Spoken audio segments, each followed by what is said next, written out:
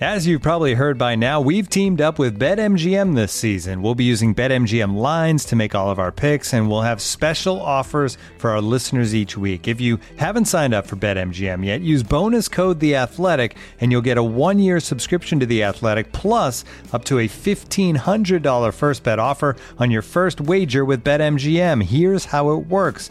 Download the BetMGM app and sign up using bonus code The Athletic.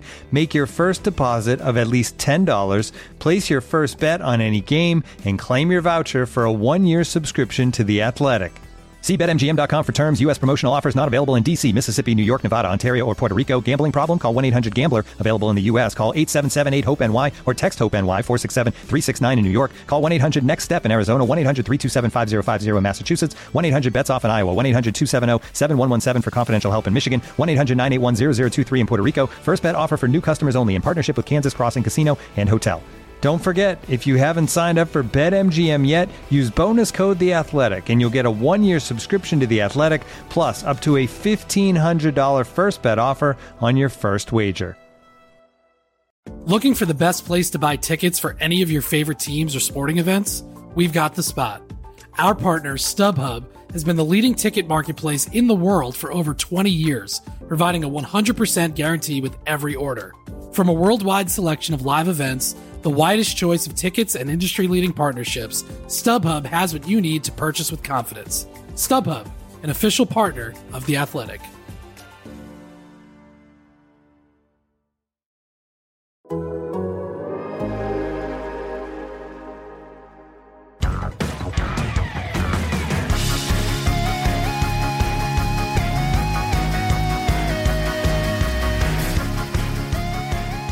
Hello and welcome to Front and Nationwide. This is The Athletic's dedicated Blue Jackets podcast. Aaron Portzon with you on a Tuesday morning. This is our last Tuesday of September. Actually, our last podcast of September. Allison Lucan is here. Hello. And as strange as it feels, Allison, the leaves are turning outside. The weather's dipping. I think the high on Friday is like 58 degrees. Love it. It's fall, and yet we are hoping that perhaps tonight, Monday, the Stanley Cup final ends, and the off season can begin when the next season was supposed to start. We know that the Blue Jackets are looking to be active this summer, looking to upgrade themselves at the forward spot, hopefully center, perhaps a winger as well. So they're going to be active. But one piece of information you would have read first in The Athletic last week is that one of the ways they may help facilitate their moves this summer and their ability to afford them is a contract buyout of center Alexander Wennberg. This is an odd wrinkle to buyouts in this league, Allison, because Wennberg is not a 36-year-old with knocking knees and slowing skates. He is a player that should be in his prime right now. Just turned 26 years old. But there's lots to get here with the specifics. And before we plunge into those, let me just stop and ask you your feeling on the idea that Alexander Wennberg, at this point of his career, could be a contract buyout by the Blue Jackets. Yeah, I mean, this is tricky. I think it's hard because, to your point, often we think of a buyout candidate as someone who is no longer valuable to a team. And I think the issue we have here is that this player is overpaid for the role and the production that he's giving. I mean, if this is a $3.5 million contract, are we even worried about this player? I don't know that we are. I think it's just, and wouldn't it be curious? What I'd love to know is, you buy out the player and then he could, theoretically re-sign with the team, on a new contract, or can he not do that? I think he has to wait exactly 1 calendar year before he can do that. Okay, so not. But yeah, I think that if this player is bought out, it's purely a dollars discussion. I don't view it as strongly of a reflection on the player himself as much as the league and others historically do. I think this is an overpayment situation, and there's an opportunity here that is excessively unique, and it's foolish to not consider taking advantage of it.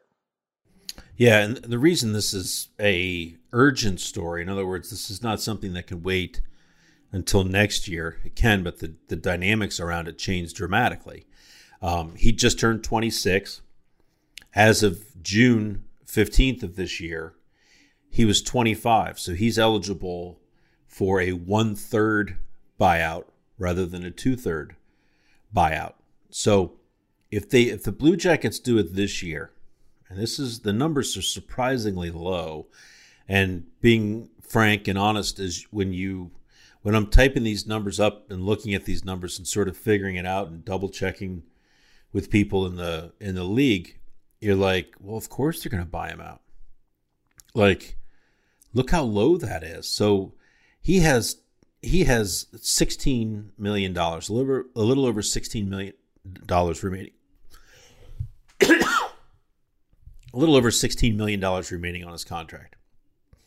If they buy him out now, they owe him $5.35 over the final 3 years, but they can split that into 6 years. So we're talking under $1 million a year for 6 seasons, and he goes away. That saves them $10.7 million. And so I look at those numbers and I think, of course they're going to buy him out. Like that one hits me upside the head almost like a 2x4. So I think it's this easy. I think teams always try to trade somebody if they can. But to your point, I think there's a lot of people that like the player. Yeah. But not at $4.9 million. And really his salary is $5.35 million for the next 3 years. Right. I don't think there's much traction at that. So there's that to put right there. Could they trade Wennberg and eat a portion of his salary? And then you get into all the sort of variables that a GM has to kick around. If you like the player that's coming back to you, equal to the amount that you're paying that player, but also the portion of Wennberg's contract that you're picking up, then you might make the trade. But that seems a really hard fit for me to find. I don't know about you. Do you know what I'm saying, Allison? Does that seem reasonable at all that player could be out there? Listen, I mean, as I said last week when we went through all of the forward options, I take nothing off the table with Jarmo Kekalainen, right? Yeah. That's not a move he's made. Actually, now that I think about it, however, is eating salary in a trade, correct? He's not eaten any salary in a trade that I can recall. They may be eating Milan. No. I think that's going the other way. I think the Ducks are eating part of Devon Shores. Yeah, I don't think that Jarmo has done that to date. Now, that's not to say he wouldn't. But I mean, I think it's not out of the question for sure. And yeah. the ironic little narrative that goes against Jarmo if he moves Alexander Wennberg or buys him out is the William Karlsson narrative, right? Right. I mean, look at this player. He's not producing. He looks to be a bottom 6 guy, really strong defensively, and then boom, takes off. Now, granted, that was super high inflated shooting percentage his first year in Vegas, but he's maintained an overall solid game. And so Wennberg might have that in his corner that helps keep him as a valuable trade asset now that people know that there's this buyout consideration as well. Yeah. You've studied the player. I think I've written a bunch of stories about can he get it back together again, and he looks like he's getting it back together again. Do you see, I mean, you mentioned William Karlsson. I think Wennberg's quite a bit older than Karlsson, has a lot more NHL games under his belt than when Karlsson ended up going to Vegas. But do you think he's a change of scenery player? In other words, if he's not, and I don't know, maybe it is a Wennberg Tortorella problem. Maybe if he had a different coach, things would be better. I don't know. Do you see him taking off as Karlsson did if he gets a new opportunity somewhere?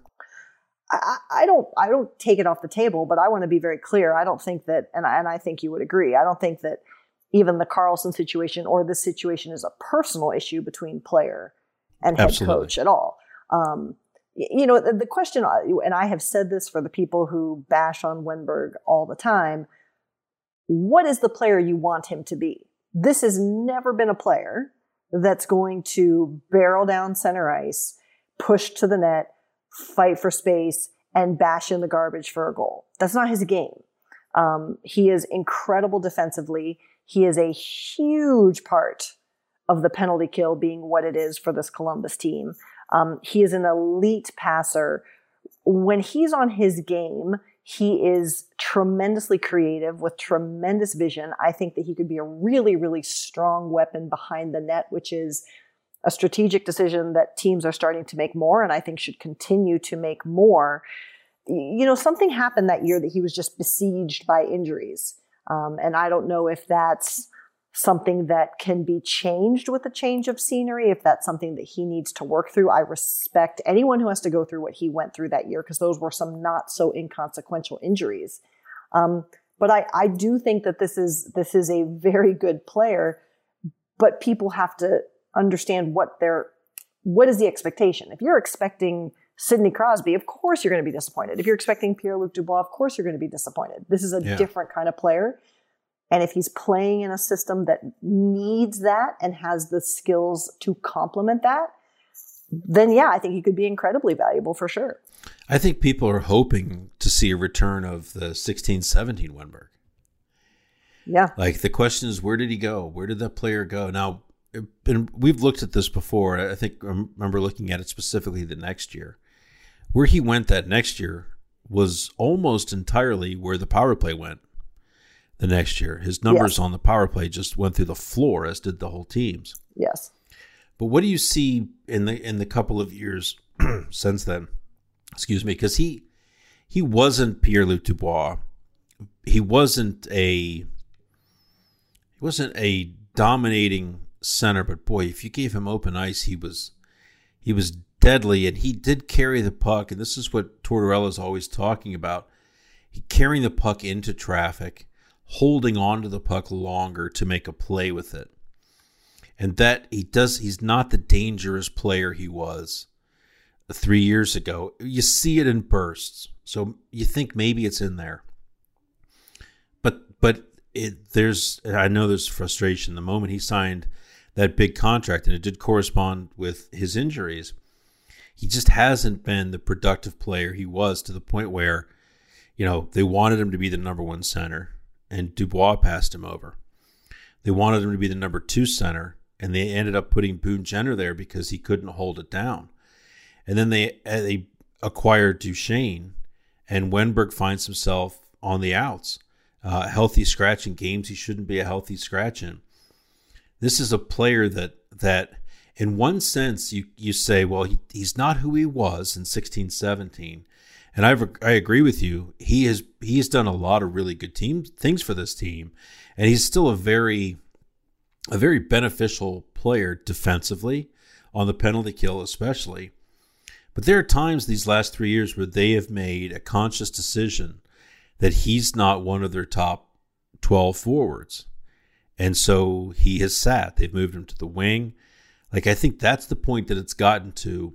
And I really feel like it's pretty cut and dried that he's not going to be back next season. Rather, that takes the form of a trade or a buyout. Am I out of line saying any of that?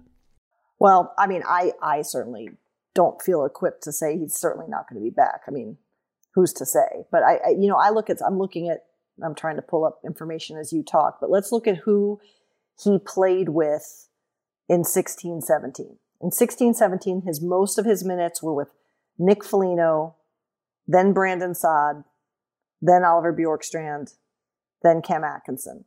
If we go to the year before that, 15-16, which was that was the big year. That was the big point year, correct? Am I getting my years straight here? No, I think 16-17 was the big point 16 year. And 17 is the big point year, yes. So in 15-16, the majority of his time was with Scott Hartnell and Brandon Saad. And, people have written about that Saad-Wennberg connection before. There was definitely something to that. And if we bring in the factor of either a Nick Foligno or a Scott Hartnell on the other side, you have a player who disrupts. We've talked about the lack of a physical presence on every line of this team that also has skill. And again, look, I'm not absolving Alexander Wenberg and saying that he's going to go somewhere and be elite and that the Blue Jackets are misusing him and da-da-da-da-da-da. That's not what I'm saying here.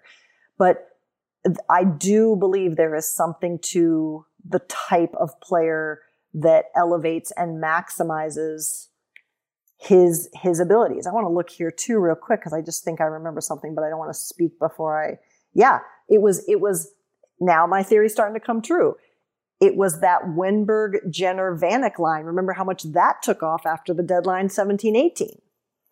And that's a similar chemistry there where you have a shooter offense guy like Vanek, and then you've got Boone Jenner creating havoc on the other side and demanding space. So, we even going into this regroup of the season, I remember that when we sat down and talked about what do these lines look like, and it felt like we were just kind of throwing three pieces together at a time. Right. And again, not absolving the player, but in what situations, in what type of usage does Alexander Wenberg shine? And has he always been given those opportunities? I think that's a very important question here because we do see that when he's in situations that suit him, he is extremely successful. The penalty kill is a perfect example of that. So the one thing, and you talked a little bit about this earlier about referencing Karlsson. When I talked to people across the league last week after the story came out, it was if they end up buying him out, if he is a unrestricted free agent, which is what he would become, there would be a line of GMs to sign him. Now, sure. Sign him at what is the $1 million question, or maybe $2 million question. I think he's obviously a very serviceable player at $2 million, and nobody questions how little he produces offensively. Yep. If he doesn't produce offensively. But if you're the Blue Jackets, how worried would you be, Allison, that there are two teams that shoot right to the top of the list in terms of teams that need third-line centers? A role that I think if you put him in, you're not expecting too much. That role, in addition to the reasonable salary, $2 million, whatever. The New York Rangers, the Pittsburgh Penguins. Ugh. Right. Is that an argument for doing whatever you have to do, even if it means eating money, to trade the contract of Wenberg, even for a lesser return that you don't love, to steer where he goes? Or is he a player that is of such consequence that you say, no, wherever he goes, we need to be done with it and move on? Yeah, I don't know that it's that easy. And we talked about this last week, is that if Wenberg's not in this picture, you need to be dang sure you've got another center. I mean, even though we don't love the strength down the middle right now, sure. If you're going to make either of these moves, a trade or a buyout, you need to be 100% confident that you have a replacement there. And arguably, it's an improvement, not just a body. That's the whole modus operandi of this offseason for Jarmo Kekalainen. So in theory, if that is true, if this is part of a collective plan to elevate the talent level of the Columbus Blue Jackets and have an improvement at center, if that's truly the case, then I think you don't care so much where the player goes, honestly.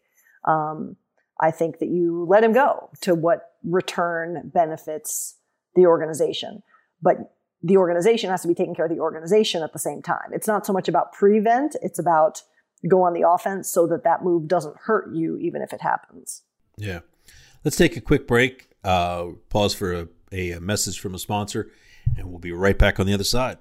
We started with 22 teams heading to Orlando, and now we are down to the final two. That's right, basketball's final two teams are set to square off to see who will be crowned basketball's champion. And there's no better place to get in on all of the action than with DraftKings, the leader in one-day fantasy sports. To celebrate basketball's championship, DraftKings will have millions of dollars in total prizes up for grabs all week long. So get in on all of the action now. If you haven't tried it yet, fantasy basketball is easy to play. Just pick 6 players, stay under the salary cap, and pile up points for 3-pointers, rebounds, assists, and more. There's no better way to put your basketball knowledge to the test than to compete for a shot at millions of dollars. With millions of dollars up for grabs, this week there is no better place to have a skin in the game than with DraftKings. Download the DraftKings app now and use promo code RUN to get a free shot at millions of dollars up for grabs this week with your first deposit. That's promo code RUN to get a free shot at millions of dollars with your first deposit. Looking for an assist with your credit card but can't get a hold of anyone? Luckily, with 24/7 US-based live customer service from Discover, everyone has the option to talk to a real person anytime, day or night. Yep, you heard that right. You can talk to a real human in customer service at any time. Sounds like a real game changer if you ask us. Make the right call and get the service you deserve with Discover. Limitations apply. See terms at discover.com/creditcard. Only at DraftKings. Minimum $5 deposit required. Eligibility restrictions apply. See DraftKings.com for details. Okay, Allison, if the Blue Jackets do move along from Alexander Wenberg, as you just mentioned, they would almost certainly be getting a center somehow or other in a trade and free agency. This is a hole that's created by Wenberg. I get the desire to not pay him $5.35 million in cash or to have his $4.9 million salary cap, but you need someone to be your third line center. Even if you're keeping Jenner in the number 2 spot. How confident would you feel if they did move Wenberg along and they didn't replace him at center with the 3 possibilities that I'll name now? Texier, Foudy, neither of whom have played center in the NHL yet, if so, only briefly, and Kevin Stenlund. Do you think any of those 3 would be a suitable Wenberg replacement in the unlikely event, that Wenberg moves along and another centerman is not brought in? You need to prepare me for these questions. I think good question. My initial reaction, going with my gut, is that it's perhaps okay if we're talking purely, can one of those players play down the center of the ice at the same level? Yes. However, I think it hurts the overall effectiveness of the team at 5-on-5 because I think each of those 3 players is more effective at the wing. And I think overall, in all situations, it hurts the team because I don't think any of those players can fill Wenberg's shoes on the penalty kill. Yeah, and I'll agree with you. To me, this builds right into what we've been saying since the season ended. It's time to not be the youngest team in the league 100%. Anymore. So you can move a 26-year-old guy out and stick a 22-year-old center in there. And you can say, well, geez, the guy just started playing center. Give him some time to grow into it. Well, that kind of stuff needs to be, I think that needs to be in the rearview mirror a little bit here now. Yep. Where it's not about letting guys grow into stuff anymore. It's about getting there now. And so I don't think I'm okay with this Wenberg move. To me, the numbers make sense. The financial numbers make sense. And I don't worry about what Pittsburgh or Washington or the Rangers do. That's them. Let them build their team.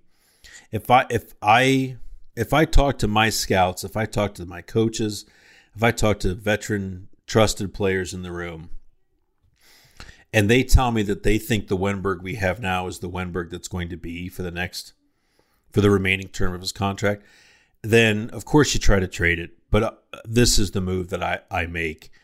But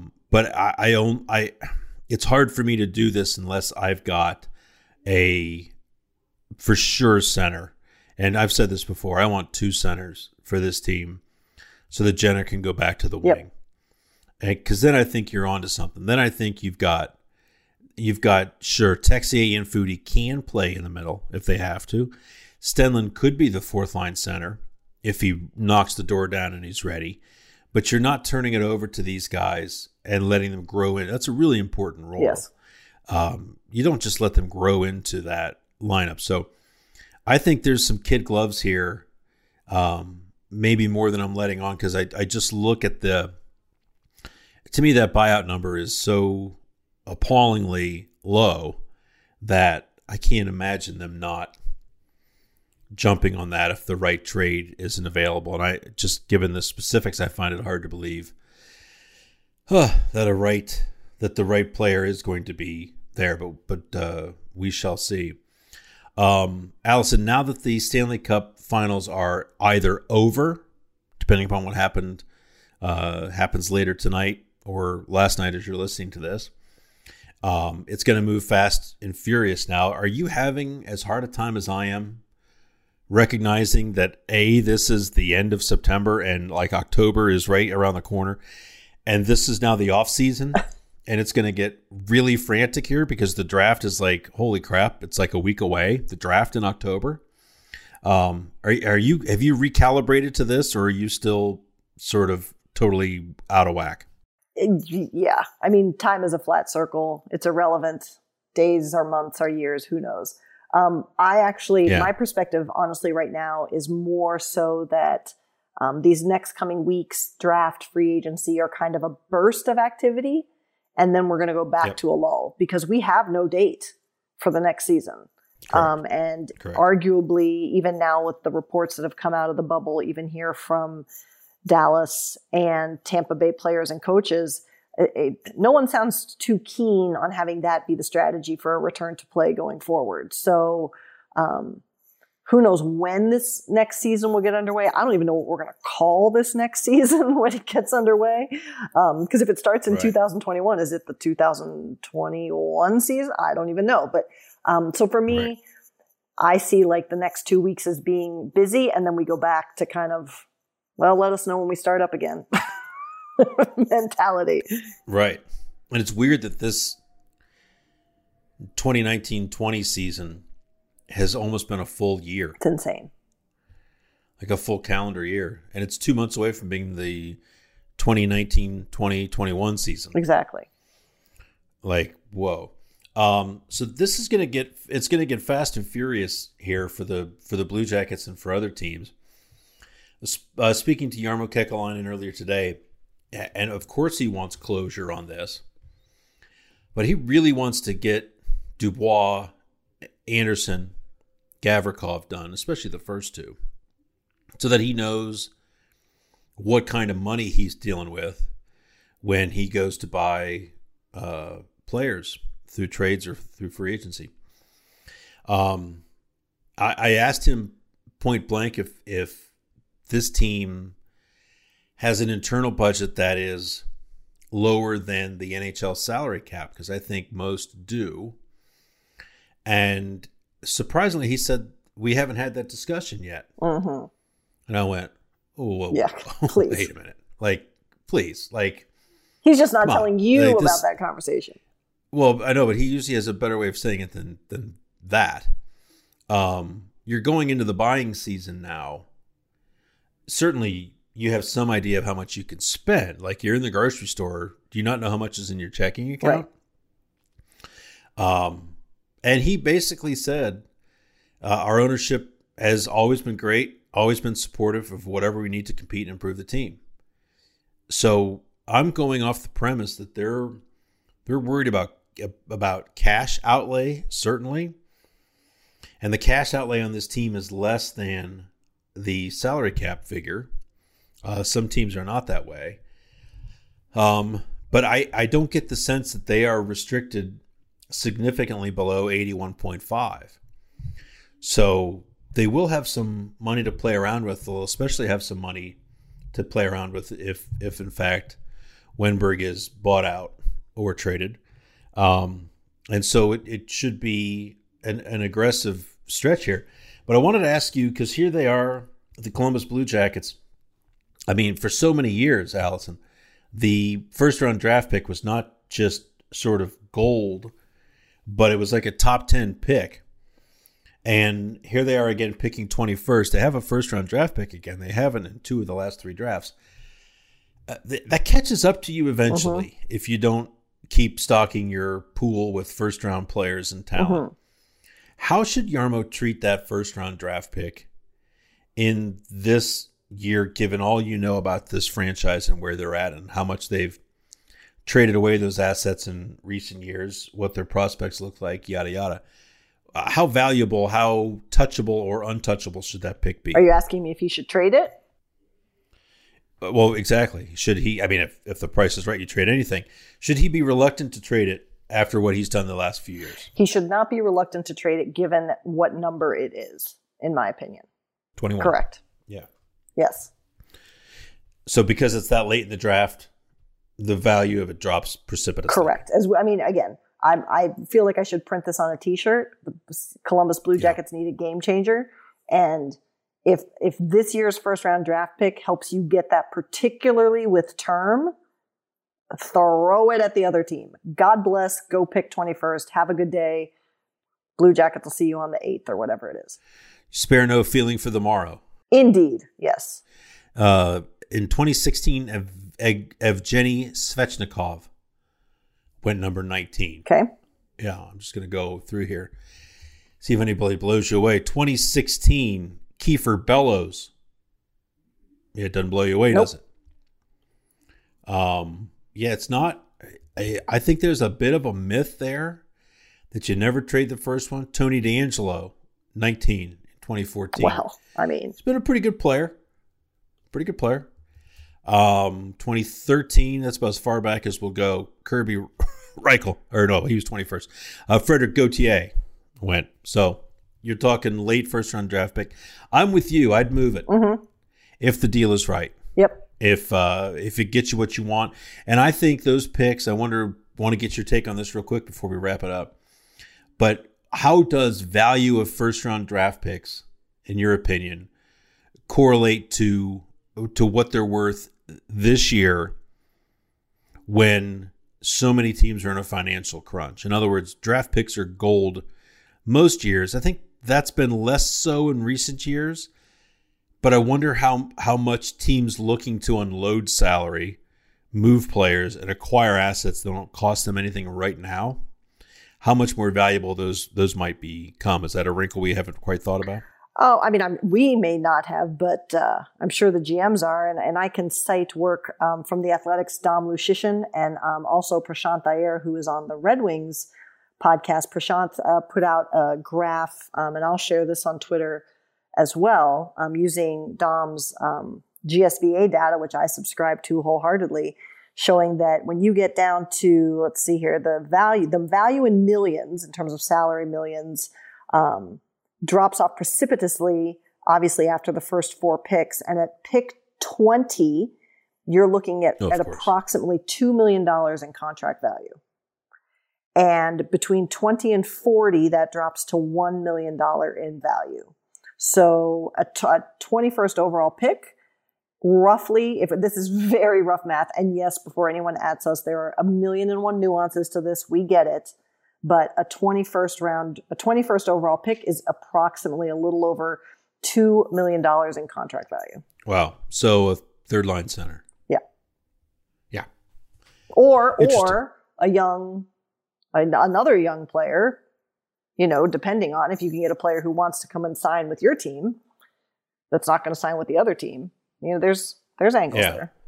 Yeah. And that's tricky though, right? Because you look in, and I went back and we were talking just a minute ago about the 2013 draft, and Frederick Gauthier was the 21st overall pick. Yep. But a couple picks later, Andre Burakovsky. Yep. Shea Theodore, 5 picks after that. There are always examples of those guys in the late first round that absolutely explode, and so you're trading away. The likelihood of you nailing that maybe isn't as strong as some scouting groups would like to believe.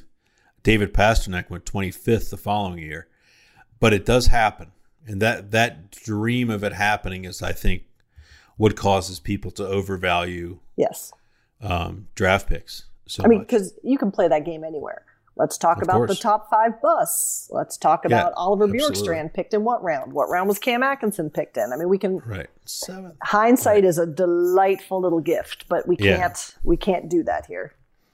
Right. Although there are more gems late first than there would be the miracle picks in the 7th round or whatever. For sure. 100%. I mean, you've got some jam there.